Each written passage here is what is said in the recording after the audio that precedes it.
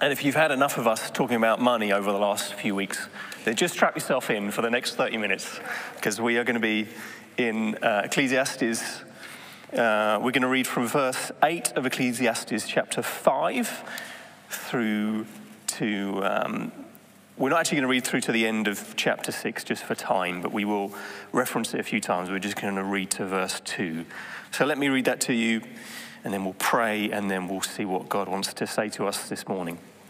It says this: if you see in a province the oppression of the poor and the violation of justice and righteousness, do not be amazed at the matter, for the high officials is watched by higher, and there are yet higher ones over them. But this is gain for a land in every way, a king committed to cultivated fields. He who loves money will not be satisfied with money, nor he who loves wealth with his income. This also is vanity. When goods increase, they increase who eat them. And what advantage has their owner but to see them with his eyes? Sweet is the sleep of a laborer, whether he eats little or much, but the full stomach of the rich will not let him sleep. There is a grievous evil that I've seen under the sun. Riches were kept by their owner to his hurt, and those riches were lost in a bad venture. And he is father of a son, but he has nothing in his hand. As he came from his mother's womb, he shall go again, naked as he came, and shall take nothing for his toil that he may carry away in his hand. This also is a grievous evil. Just as he came, so shall he go. And what gain is there to him who toils for the wind? Moreover, all his days he eats in darkness, in much vexation and sickness and anger.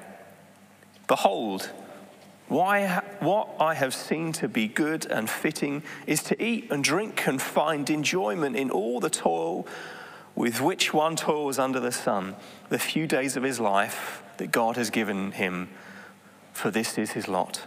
Everyone also to whom God has given wealth and possessions and power to enjoy them and to accept his lot and rejoice in his toil, this is the gift of God. For he will not much remember the days of his life, because God keeps him occupied with joy in his heart. There is an evil I've seen under the sun, and it lies heavily on mankind, a man to whom God gives wealth, possessions, and honor, so that he lacks nothing of all that he desires. Yet God does not give him power to enjoy them, but a stranger enjoys them. This is vanity. It is a grievous evil. Let me pray. Jesus, we thank you so much for your word, even when it seems mysterious to us, even sometimes when it challenges us and provokes us, when it confronts our hearts and the idols in our lives, when it even confronts what we do with our money, our finances, how we use the possessions and the wealth you've given us.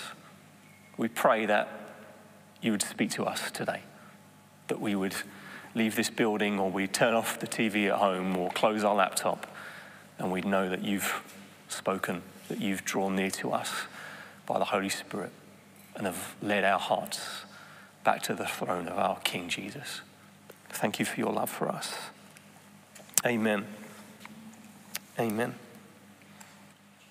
Once upon a time, this city, Amsterdam, was a small fishing village, and in a season which people would now look back to and call or if you go into the Rijksmuseum, they call it the Golden Age, in the sort of 16th and 17th century, where Amsterdam changed from a small provincial fishing village and became this center of trade and commerce, of wealth. There was a time when 70% of the world's trade was all coming through our city, as this fleet of 2,500 Dutch boats were sailing all over the world, gaining all the riches from the world and bringing them back into our city, where the first stock exchange was birthed here. Amsterdam, in many ways, is the sort of the alpha city of wealth, kind of the alpha city of globalization, of money, of riches. And although that perhaps might not be quite so true of our city anymore, the legacy still remains.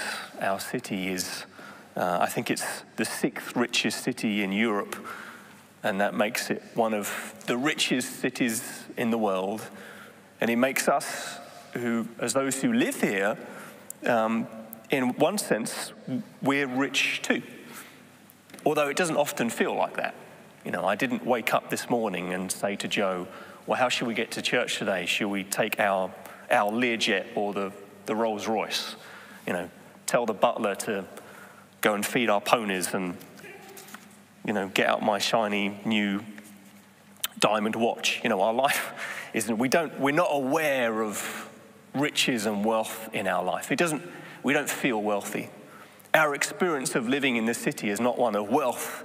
Our experience of living in the city is often we feel like it's expensive, that it costs a lot of money to pay rent or to have a mortgage or to do your food shop, to buy your clothes.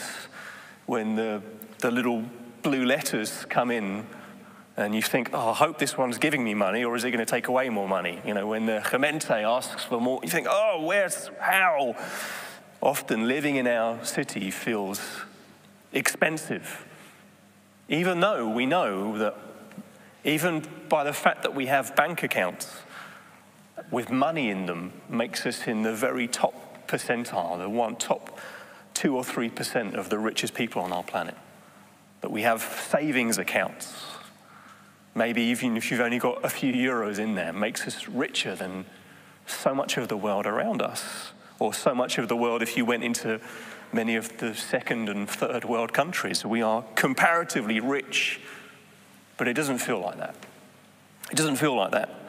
We have a desire in us, a need in us for more.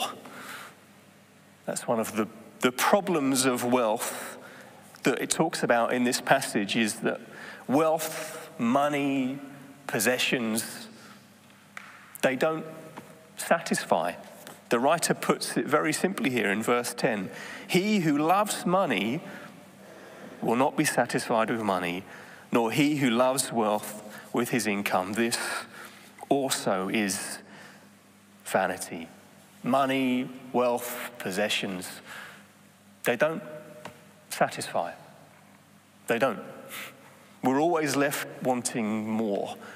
And the analogy that this writer keeps coming back to again and again in this book of Ecclesiastes, he talks about vanity, that all these different things that we try and build our lives upon are often, they're like a vapor. They're like smoke. You feel like you've got it in your hand and then just as quickly it's gone again. You feel like my salary can just hit this level, then we'll have enough. And then you get there and you realize you just need a little bit more. It doesn't quite satisfy. He uses this phrase again and again, this book of striving after the wind or shepherding the wind. Think about that, to shepherd the wind. It's impossible. And that's what it is to try and find satisfaction in money and wealth. It's impossible. So what Jesus said in Matthew 6, you cannot serve God and money. You can't. You cannot serve God and money, and yet we want to all the time. We always want more. I saw a picture on social media this week of a little girl who for her birthday, she asked her family to make her a birthday cake based on The Lion King. And she said, I want my cake to represent the scene where Mufasa dies. And Simba's, the little son, is looking at Mufasa. And that's the cake they made. And her reasoning was, because everyone will be too sad to eat the cake, and it will be all for me. Little 3-year-old girl has,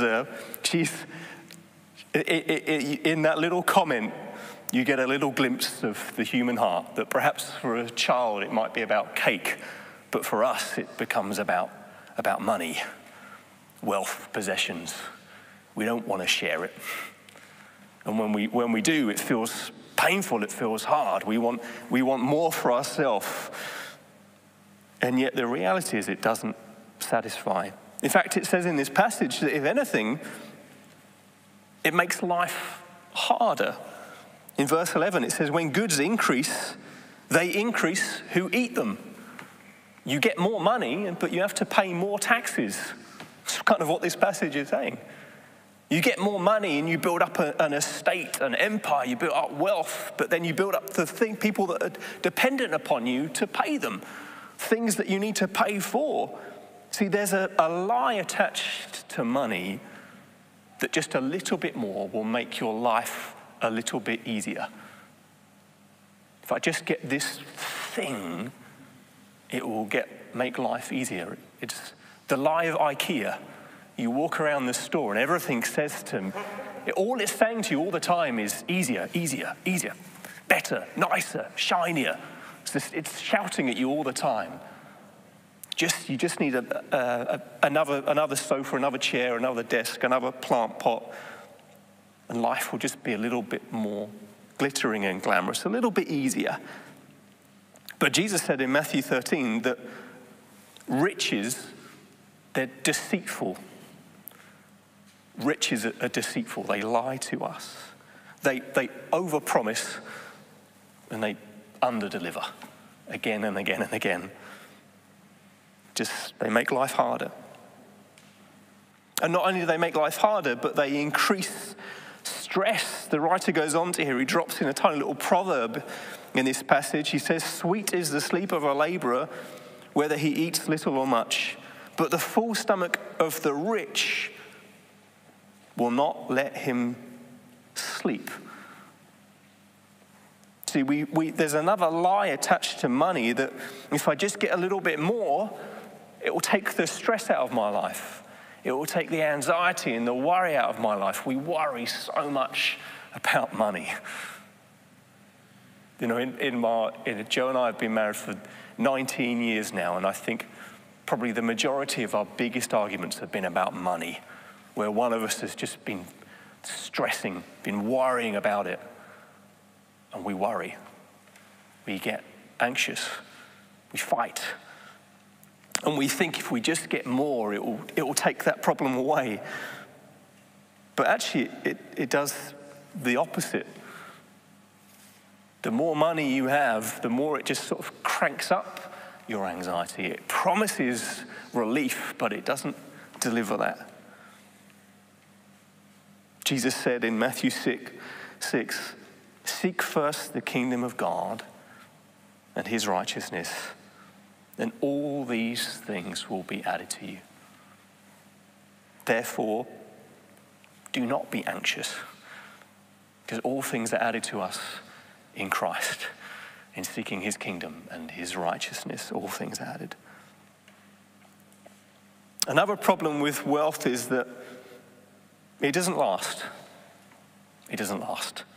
The writer gives us a little case study in this story. He tells us about a father who loses all his riches in a bad venture, who wanted to give it to his son, but he isn't able to. And it says that as he came from his mother's womb, he shall go again, naked as he came, and shall take nothing for his toil, that he may carry away in his hand. I'm sure you've all seen those images of in an Egyptian tomb with a mummy surrounded by all their riches to take into eternity with them. And yet we know that underneath all the wrappings of the mummy is just a dead body, and the riches remain, or they've been plundered, stolen by thieves. It's obvious we can't take those things with us. And yet we live as though we can. We live as though we're trying to acquire more and more things to complete us, to fulfill us, and we build our lives on these things more and more and more. And in the end, we're just living as Egyptian mummies, just as the living dead, thinking that these things will make us happy, these things will satisfy, but they don't last. They don't last. See, because the final problem is that ultimately the problem with wealth, with money, is it destroys the soul. Because you might think, well, who cares about eternity? Like, who cares if I can't take this shiny sword or this pot of cash? Who cares if I can't take that with me? What does that matter? You know, I'll just enjoy it while I'm alive. But if you see in this passage, it says that he shall take nothing for all his toil that he may carry away in his hand. All his possessions, all his money, all his wealth, he won't carry away in his hand with him. But what he will carry away in his hand is the rest of his life. Let's turn to 1 Timothy chapter 6. Let me read a couple of verses from here. It says, those who desire to be rich fall into temptation, into a snare, into many senseless and harmful desires that plunge people into ruin and destruction. For the love of money is a root of all kinds of evils. It is through this craving that some have wandered away from the faith and pierced themselves with many pangs. See, the love of money is a root of all kinds of evil. It will plunge your life into ruin and destruction. Money, or the love of money, will ultimately destroy the soul. So what's the solution? Well, first of all, it's helpful for us to realize that those verses that I just quoted are really helpful. They're very important because it says the love of money is the root of all kind of evil. Not money itself, the love of money. See, money, wealth, possessions, they're not bad things.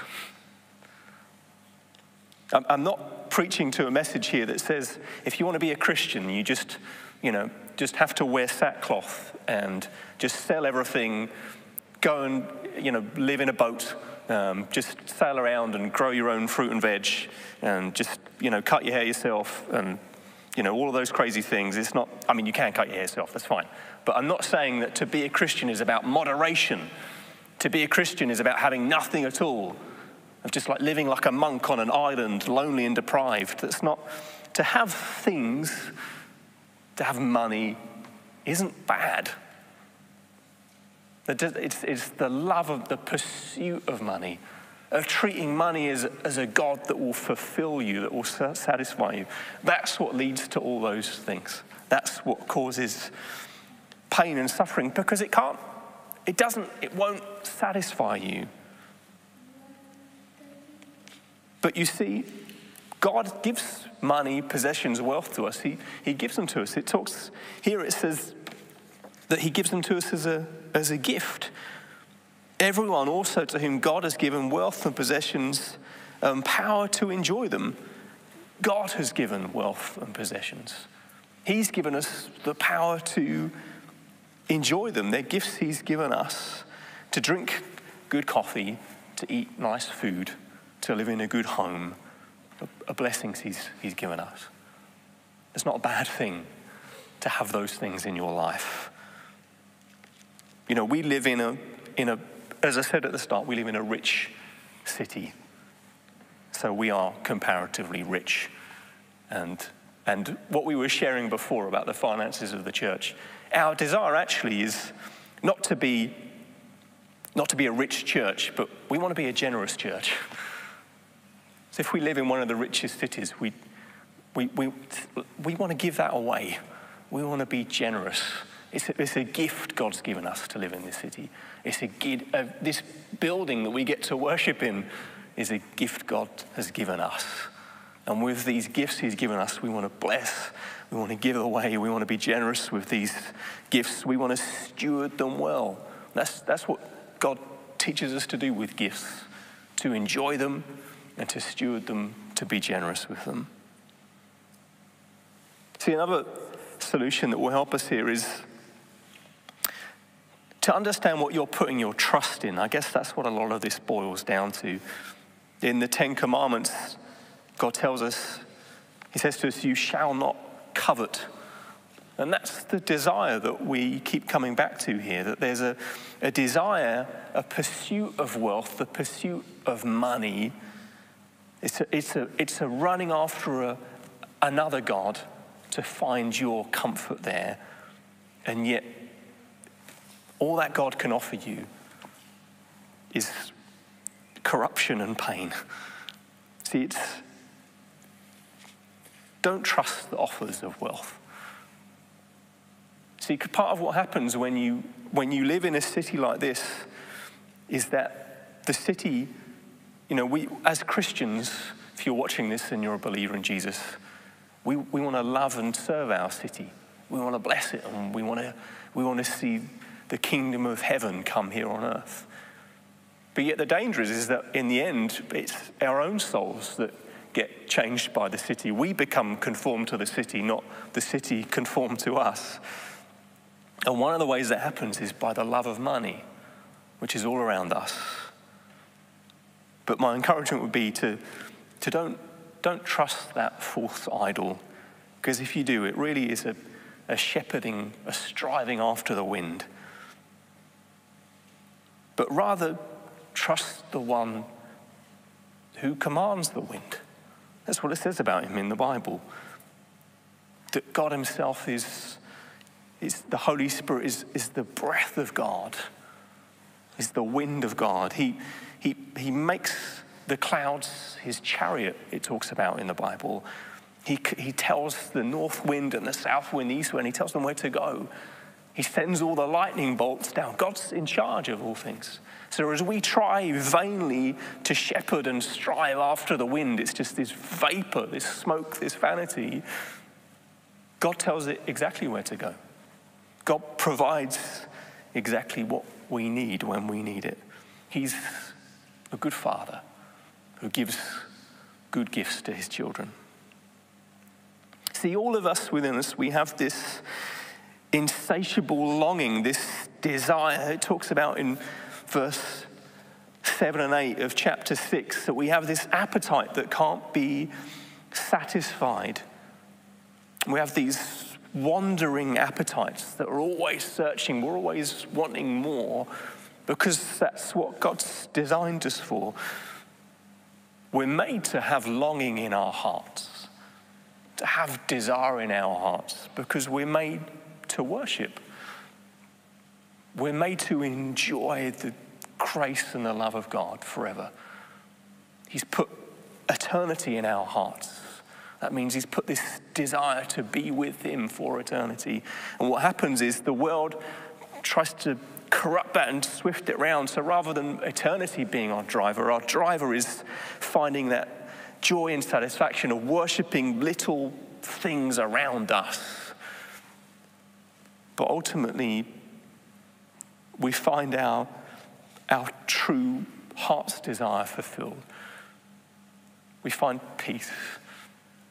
We find the profit that we need, the gifts that we need. We find the treasure that we need by trusting in him and his gifts. See, the passage, or chapter 5, finishes with this wonderful promise. He says, he will not much remember the days of his life because God keeps him occupied with joy in his heart.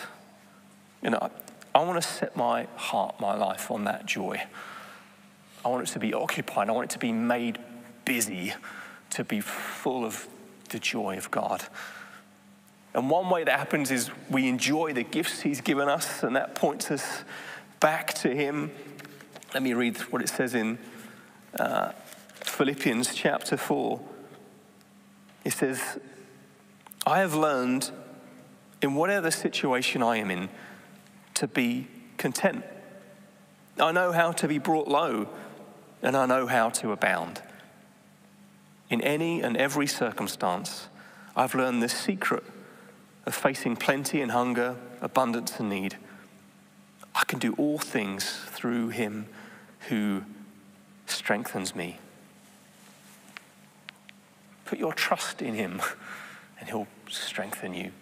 He'll help you to find your contentment, your satisfaction in him. And ultimately, we do that by enjoying the gift of Christ to us. In Jesus Christ, you'll find more than you could ever have expected. You can find more than you've ever wanted. More fulfillment, more joy. When you come to him and realize that he's forgiven you. Not only he's forgiven you, he's dealt with your sins, with your evil desires to want more and more and more, to not share, to build up your own kingdoms and empires. When we realize what he's done for us, his love for us poured out again and again, we realize we've found more in him than we can find anywhere else. Jesus says in John 6, I'm the bread of life. Whoever comes to me shall know thing. Sorry, let me find the verse because I'm trying to read from my handwriting and it's not working. Here we go. John 6.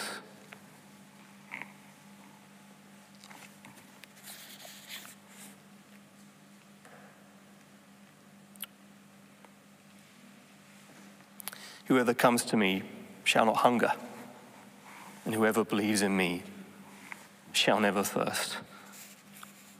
See, all the time we seek bread.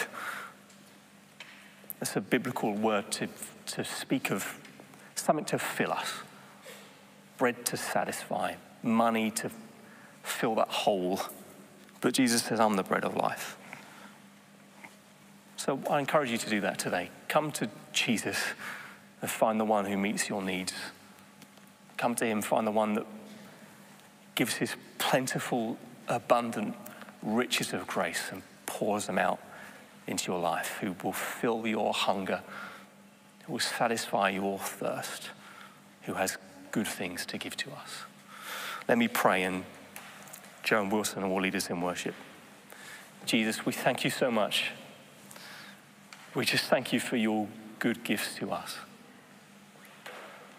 That we come to a good Father who you've given us so much in this world to enjoy. You've given us so much to give away, to be generous with. And we can do that because you've been generous with us.